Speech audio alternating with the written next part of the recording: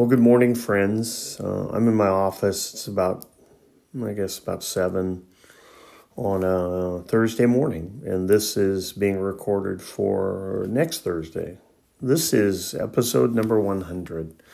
And as I sat here this morning, I've actually been in conversation with someone who's really struggling. And physical struggling sometimes leads to emotional and spiritual struggling because we think we can't do anything to be a part or an effective part of the body of Christ. And yesterday, some friends, we got together to try to help another friend do some work. And I realized I am getting old. I'm not as strong, not as young as I used to be. I can't bull things like I used to. I can't just muscle things like I used to. And as I was talking with my friend this morning, who I love dearly, we're kind of at that age and we're struggling with the fact that we can't do what we used to do. And what happens then is the enemy kind of comes in like a flood and he tries to just beat us down and tries to tell us that we're no good. And yet we are at our best when we are willing to sit at the feet of Christ and to learn and to grow and to be who he wants us to be. We're at our best when we submit our lives. Paul says at the beginning of most of his books, I'm a servant of the Lord Jesus Christ. And that day, servants were looked at as the very lowly position. And yet in Philippians chapter 2, Paul teaches us about Christ.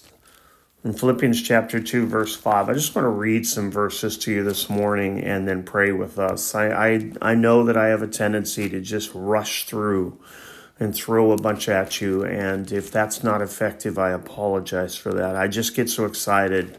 I need to adjust how I teach. I'm still learning. At 63. In Philippians chapter 2, verse 5, it says, your attitude should be the same as that of Christ Jesus, who being in the very nature of God did not consider equality with God something to be grasped, but made himself nothing, taking the very nature of a servant. Being made in human likeness and being found in appearance as a man, he humbled himself and became obedient to death, even death on the cross. Therefore God exalted him to the highest place, gave him the name that is above every name, that at the name of Jesus every knee should bow, in heaven and on earth and under the earth. And take note of verse 11, and every tongue confess that Jesus Christ is Lord. He is Adonai. He is not just a good man, but he is the God man. He is the one who takes care of us. And then we're in Colossians. Let's go back to Colossians. Let me read a couple verses. If you would, take your pen and kind of underline the things that speak to you this morning in Colossians 3, verses 12 through 17. He does this great teaching on where we're seated with Christ. And then in verse 12, he says, therefore, underline, therefore. What is it therefore? All of those things he talked about in the previous verses. He says, therefore, as God's chosen, I've got that circled. God's chosen people, holy, circle, deeply loved. Clothe yourself with compassion, kindness, humility, gentleness, and patience. So many of these virtues that we don't see in our society today. We see everybody in a hurry. We see everybody about themselves, their rights, their desires. You owe me. Not kindness and compassion and humility and gentleness and patience that Paul talks about here. Verse 13, bear with each other. That means to be patient. That means to be long-suffering. That means to be willing to wait as God does the work in someone else, while he's, by the way, already doing the work in us. And forgive whatever grievances you may have against one another. Lay them down. Forgiveness leads to bridges. Unforgiveness burns bridges. And how should we forgive as the Lord forgave you? And again, underline Lord. He's talking about Jesus here. He's not talking about Jesus like he's some man or some emanation from God, but he is the Lord. Verse 14, and over all these virtues put on love, which binds them all together in perfect unity. Love precedes unity. Love must precede unity. We just don't unify for unification's sake. Love must precede unity, and that love that does bring us together is the love of Christ. Verse 15, let the peace of Christ, not the absence of conflict, but the peace that passes all understanding, the peace of Christ, rule in your hearts. Let it have its place of ruling in your hearts. What will you be ruled by today? Will it be by your schedule? Will it be by time?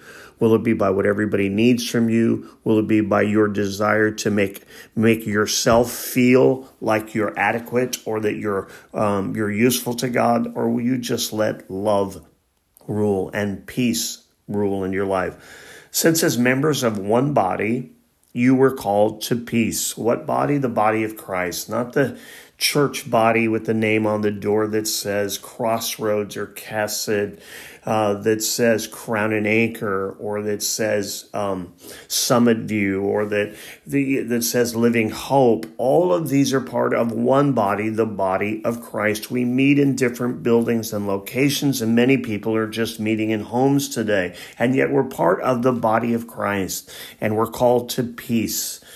And be thankful. Verse 16 is so important. Let the word of Christ dwell in you richly as you teach and admonish one another with all wisdom. Doesn't mean that all of us are in the office of a teacher in the sense of what the callings of Ephesians chapter 4, verse 11 and following. But it means we're all filling ourselves with the word of God so that we can share a nugget of truth with someone. We can admonish one another with all wisdom. And as you sing psalms and hymns and spiritual songs with gratitude in your heart to God, we sing to the Lord and we just worship the Lord. Worship is a huge, huge part, and it's not 20 minutes in a church service. It's a heart that just says, God, you are everything to me, and I just want to sing to you. Verse 17, and whatever you do today, whatever you do, whether you're on your job or whether you're working in the garden or you're working around the house or you're cleaning the house or you're taking care of kids, you're doing the job that you do it unto the Lord. Whether in word or deed, do it in the name of the Lord Jesus, giving thanks to God the Father through Christ. We're giving thanks. The fact that we have a place that we can go, the fact that you're, I guess what they call an essential worker, whatever that is, we're all essential to the plan and the purposes of God, because each and every day we can serve him by giving him first and foremost our worship, our prayer, and our lives. We lay our lives before him and say, I'm just a servant. Just a servant. No, you are more than a servant. You are a servant of Christ. And in everything you do, let him have preeminence. Not just a place in your life, but first place in your life. Let me pray for us. Numbers chapter 6:24. The Lord bless you and keep you. The Lord make his face shine upon you and be gracious to you. The Lord turn his face towards you and give you peace. Today was number 100 in the podcast. Here's to 100 more. God bless you till we talk again.